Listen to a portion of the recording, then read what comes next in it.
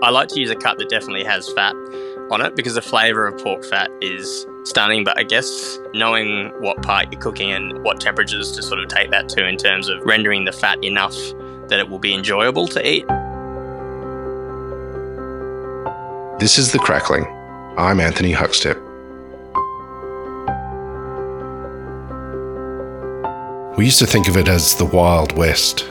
Western Australia was once considered somewhat of a culinary wasteland, but a swag of professionals have come along to explore nature's bounty and deliver some of Australia's best restaurants. And for Brendan Pratt, he wouldn't have it any other way. Brendan, how are you? Good, yeah. Thanks, Huck. Thanks for having me. It's good to catch up. Tell us how things are over there in Western Australia at the moment. Yeah, good.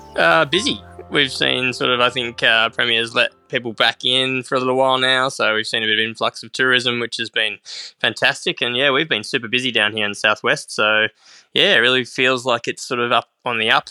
These days you're at Vasse Felix. Tell us a little bit about the southwest and what it's like down there. Yeah, I mean, it's biasly opinion, probably one of the most beautiful places on earth. Incredible surf, beautiful beaches, the landscape's amazing, some great wineries and bits to do on your day off and places to explore, amazing nature, and yeah, just pretty lucky to work in one of the most sort of beautiful places, overlook some vines and some lovely lawns, and yeah, I'm just looking out the window now, it's green and bright blue, so yeah, pretty stunning. Tell us a bit about what you're doing there at Vasse Felix and the offering. Yeah, so we're a winery first and foremost, and then the restaurant sort of sits on the side of that, and I guess offers people the chance to experience the wine, I guess, in a setting that is tailored to how we would like people to eat and drink. So the menu is all purely based around the wine, so it's all wine-led menu. Everything we come up with always at the heart of the dish has a wine match, and I guess starts there. So whenever we're thinking of dishes and produce to use, we're always thinking of what that wine match may be, and we work really closely with the winemakers and Evan, our som, and the whole kitchen crew sort of work together to come up with these dishes that I guess show the wine first, but in doing so sort of really help the dishes balance and the wine itself too. So yeah, pretty lucky. Tell us a bit about the producers of the region that you connect with. Yeah, we've got some amazing people. Some abalone that's grown down south, just in Augusta. They all all wild and hand caught, hand dived. That's pretty special. We've got some just little farmers that we link up with. So a guy called Mario, an older guy, double hit replacement, wanders in, carries buckets of produce into the kitchen every Wednesday, just depending on what he's got. And then amazing people like Berkshire Pork, Kerry at Berkshire Pork, we've got this amazing little relationship with, and we've just used her pork for ages now. So yeah. Tell us a little bit about that pork. What are they doing there, and what's so great about it? Well, it's it's all raised in Beverley, which is in just a couple of hours from where we are. It's all black Berkshire pigs, and I guess they're slow growing pigs, so they don't have the sort of return that a normal farm, I guess, might have. So it's quite slow, but what they feed them on is completely 100% West Australian product. Really kind of high in oleic acid. And yeah, they're fed a lot on the maize that's grown on this Ord irrigation scheme. So yeah, kind of a little bit sustainable. They're using cold pressed oil, some wild caught tuna meal, and then they feed like the lactating sows. They feed them chocolate biscuits, and then the weaners get like chocolate milk. So wow.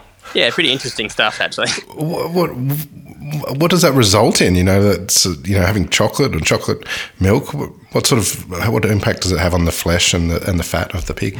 Well, yeah, it just gets this really nice. It's super tender. It's really juicy, quite clean and white flesh, and the fat is just delicious and clean and white as well. And so yeah, I think just that sort of high fatty acid is just great for them, and the care is shown. And yeah, when you get it, you can really feel the difference, and the communication is there too, which I think is really important.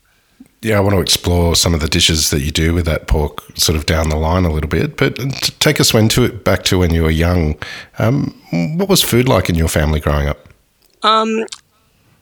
Really important, but in a kind of backwards kind of way. Like, it was never really talked about, I guess. But my dad and my mum's always they're both not in the industry at all. But dad was a designer, and my mum's was working at a university. But they had sourdough mother under the stairs that always and made bread from scratch. We had I never used a microwave until I stepped into a commercial kitchen, which is probably a bit backwards because they're amazing. But and then like pate and livers and things on the weekends, and I'd take pate sandwiches to school. We had olive trees. We had lived in a small unit, but we had some olive trees, so sort of picking olives from a kid and brining them, and sort of that was just a thing that you did. So yeah, I think it was funny because I just assumed it was all normal, and I guess not having like a yeah, they're both English, but not really having sort of a heritage to jump back into, and sort of I didn't have any family around, grandparents or anything around when I was a kid. So I guess it was just interesting that I just assumed that was what everyone did. Was a career as a chef something you'd always wanted to do, or did you have other plans? My dad actually, funny enough, sort of told me that a few times I remember saying, like, I love cooking, maybe I should do it. And Dad said, don't do what you love to do because you'll ruin it. Which is funny coming from a man that's a designer and obviously loves it. So it's a bit strange. But I thought about doing architecture and art and music, and that's sort of what I followed pathways down, and then but started working in a kitchen as a kitchen hand, as so many kids do, I guess, at that sort of 15-year-old age, and just fell in love with the kitchen and with the camaraderie, with the people, and the action, I guess, and never looked back. Well, what were the kitchens of WA like back then? I was working in a golf course kitchen, so I was kind of doing like little functions at night and some pretty basic kind of fast food, I guess you could say. But we made all the pies from scratch and all the sausage rolls and that sort of stuff, and I just loved doing it, and would go in early to help the chef, Dave, who got me into cooking, just make them all. And then one day he sort of just said to me, like, oh, I think you should do an apprenticeship. So I just assumed he meant there, and he just turned around and said, not here, you got to go somewhere else. And he got me an apprenticeship helped me get an apprenticeship at Fraser's with Chris Taylor, and that. Yeah, I was super lucky, and I guess didn't really realise that until a few years down the track, just how lucky I was when I started going to TAFE and things, and realising that the basics you get from working in sort of a beast like Fraser's was at the time, that it was really beneficial to a young kid. Yeah. Chris Taylor is a bit of a legend of the Perth dining scene. Do you have any stories of what it was like working with him? Yeah. I guess Chris has been somewhat of a mentor to me over many years. I worked with him for, I guess, probably all up about 10 years. So almost half of my career, probably more than half of my career I've worked with Chris. But he's, like you said, a bit of a legend of tough and fair all at the same time. So I think if you worked hard and put your head down, super fair, and loved sort of mentoring and the little tips here and there. And I remember this head chef at the time, Greg, who was pretty full on and an amazing chef, and really sort of pushed everyone. And he'd had a crack at me basically because I split the anglaise making ice cream. And I think I'd only worked there for 3 months. I had no idea what an anglaise was, but I'd split it, and he was having a crack at me, and I was just super shaken up and didn't know what to do. And Chris kind of happened to wander into the kitchen at the time, and he showed me, just chucked it in a blender and blended it, and then he said, oh, look, mate, it's not what you do, but it's not about how you get yourself in the shit, it's about how you get yourself out. And I don't think I've ever forgotten that. It was just a nice little word of wisdom, and then he just disappeared again. But yeah, he was always there at the right time, Chris. You spent some time away from WA as well. Tell us a bit about that. Yeah, I think I was really lucky having Chris's sort of guidance. And when I finished up my apprenticeship there, I sort of I think I did another year or something, and he said, look, mate, you should go experience some stuff, and really help sort of push me in the right direction. And I went over and started work at the Ritz in London with John Williamson, and he actually, I'd only done about 2 weeks at the Ritz, and John said, if there's anywhere you could go and work, where would you work? And I said, the Fat Duck. And he turned around and said, oh, well, that's funny because I've actually got a stars position lined up for you, and you leave tomorrow.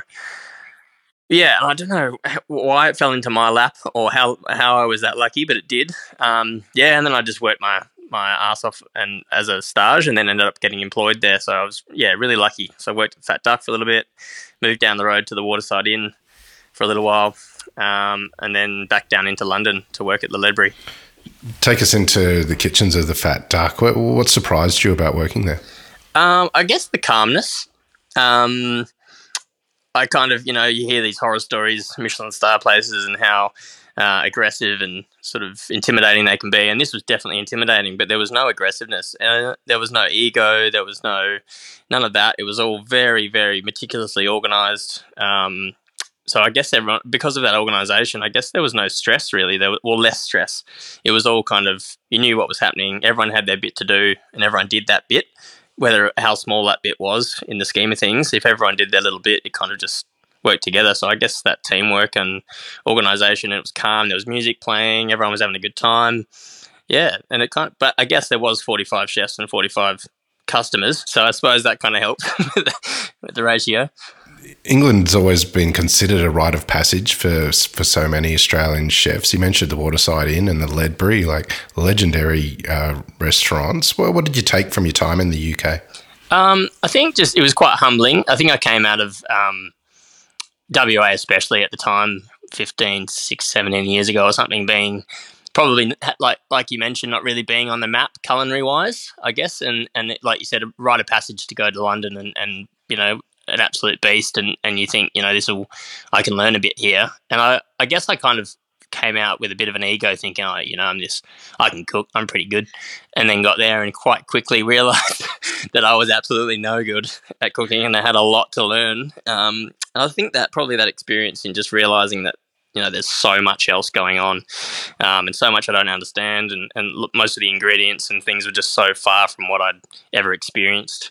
So, yeah, I think that sort of... And I worked there for almost 5 years, and I think that I still was discovering stuff and learning stuff towards the end. I didn't necessarily really want to come back. It was just timing-wise, and everything kind of worked out for me to come back to Perth. What was it like coming back to Perth? Was it challenging for you? Yeah, I think so.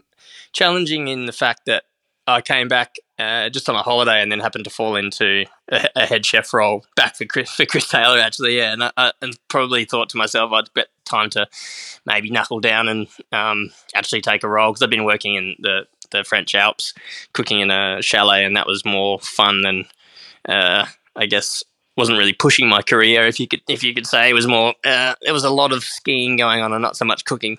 So when I found that role, I think it was right timing and things, but I guess I might have had a bit of a, maybe a chip on my shoulder, a little bit of how hard that I thought people should work, and kind of maybe pulled that old school mentality in slightly too much, and maybe found that a bit tough. What made you change from that old school mentality to a more modern approach? I think we've spoken about this before, you and I, but it was definitely down to a couple of close friends of mine who I was working with at the time, and they, just pulled me aside and just said, "Look, we really wanted to come and work back with you again, and sort of, we thought we could do some cool things and we could all have a good time together, but none of us want to work here, and no one else does either. No one likes you. They want to cook with you, but they don't want to hang out with you. They don't like you." And I was just like, oh, Jesus. And yeah, it was a bit of a slap. I think it was a bit of a slap in the face. But it took two people that I really trusted to sort of snap me out of it. And then I guess from there, I just had some bad role models. I guess not bad, but role models of that sort of older mentality of work ethic and things like that. And then just slowly realised that that's actually not what life's about. Yeah. How did you land the gig at Vasse Felix?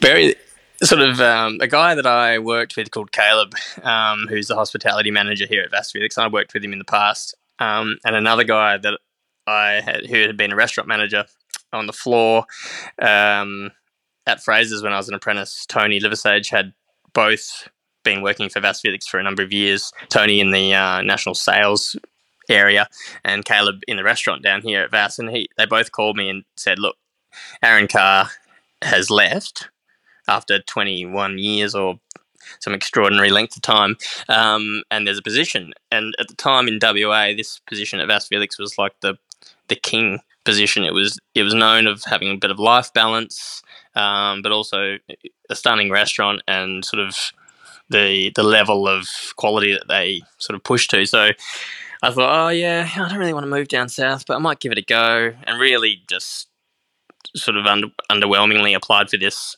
position. And then I went for an interview. I was lucky enough to get an interview. And when I went, I walked away from the interview and rang my wife and said, I need this job. This is, yeah, just truly the interview process, everything from the ground up here is just executed really well. It's all thought out. No movements are ever made unless it has a purpose. So yeah, it's a really, it was a really humbling experience to sort of take this role and start almost like it was my first head chef role, I think, and sort of take it from the ground and just really listen to what they wanted. What sort of impact has this role at Vasse Felix had on you and your approach to what you do as well?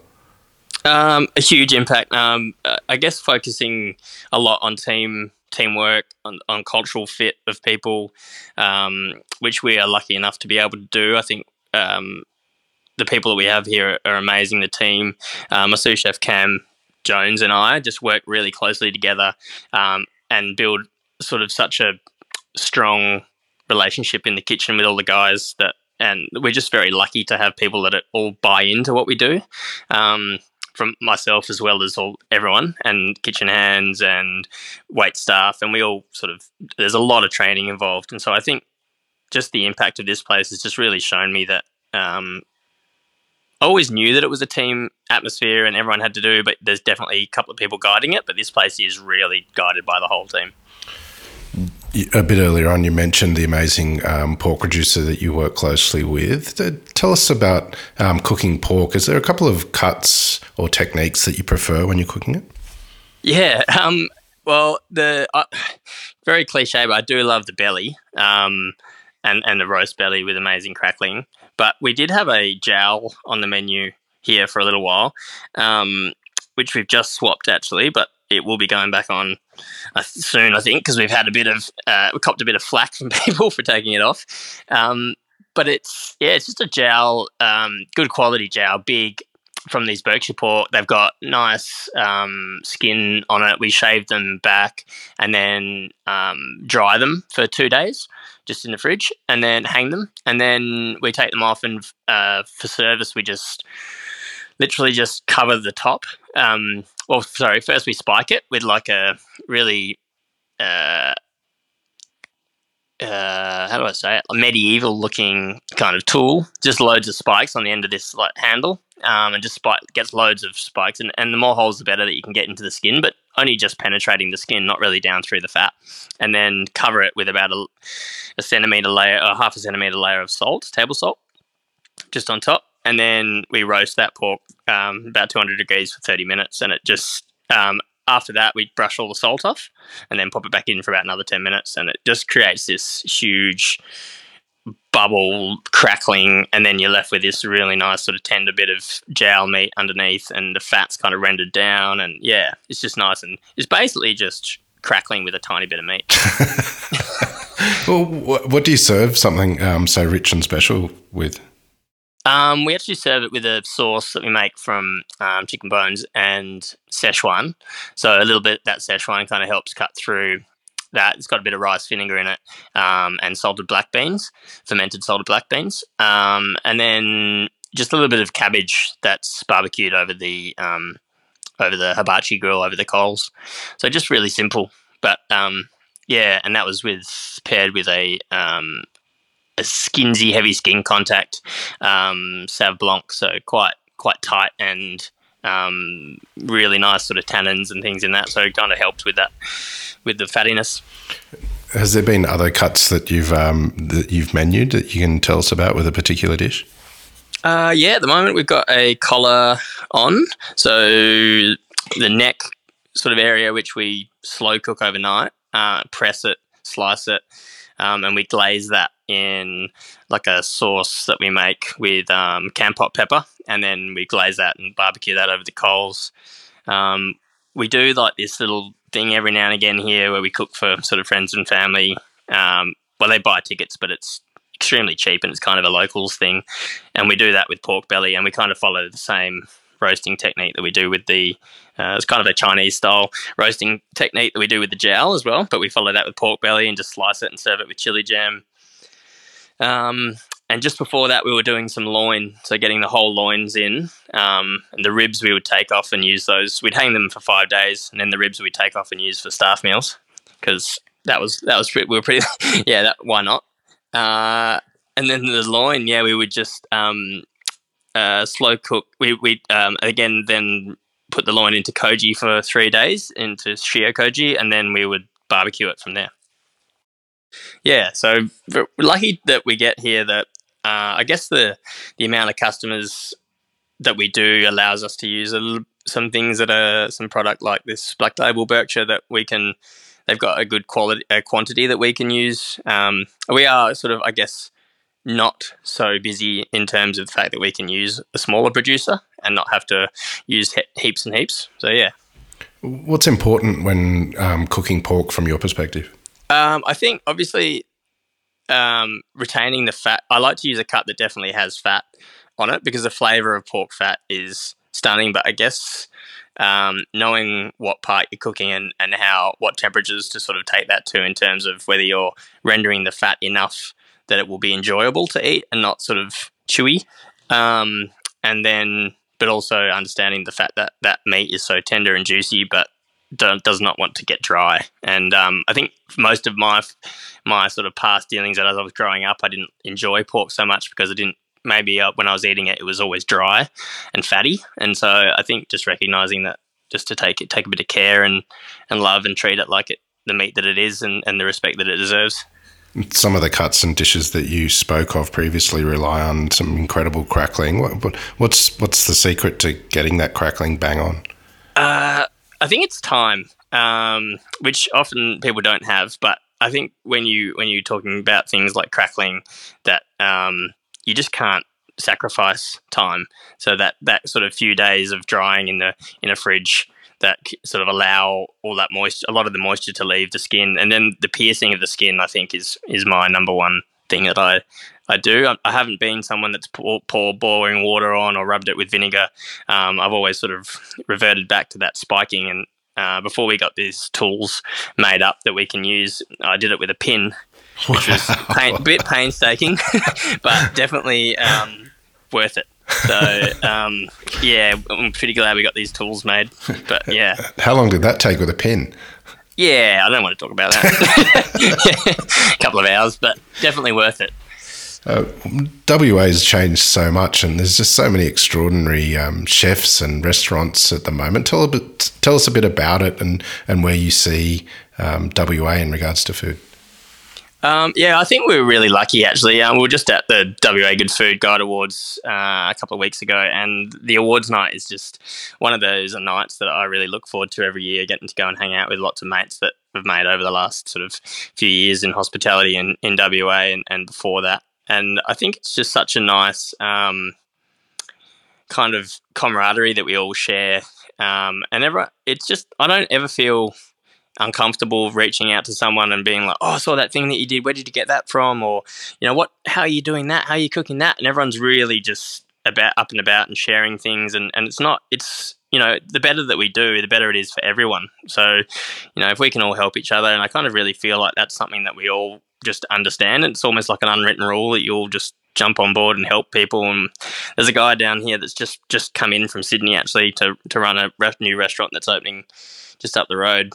And it was so nice that everyone down here sort of got around him and invited him into a little curry night at a mate's place and sort of brought him into the circle a little bit, I guess, and sort of just share ideas and just say, oh, mate, if you need anything or looking for a supplier, just shout out. So, yeah, it's a really nice sort of I don't really know the word, a bit of just a nice sort of environment that we all have happened to have created for each other. So, yeah. The last couple of years have been fairly turbulent, but what are you looking forward to in the sort of next year or two? I think looking forward to, for myself, just getting out a little bit and exploring. I haven't really I haven't travelled out of the state. a few years now. So yeah, maybe a little bit of getting over to Melbourne and Sydney and seeing some people that I know and sort of jumping on and trying some places that I've been wanting to eat at for a long time. And then I guess in terms of the restaurant, maybe getting back to collaborating with a few people from interstate and overseas, and sort of just getting back into that swing and cooking for people that are travelling over from Singapore and just sort of just getting back to that tourism-y kind of vibe and getting to explore a bit of that. Well, Brendan, it's amazing what you're doing over there, and it's an honour to have you on The Crackling today to catch up with you again. Please keep in touch, and we'll catch up again soon. Yeah, thanks so much, Huck. I really appreciate it. Good to catch up. This is The Crackling, a Deep in the Weeds production in partnership with Porkstars. I'm Anthony Huckstep. Stay tuned as we catch up with some of Australia's best chefs and pork producers to discover what makes Australian pork so special.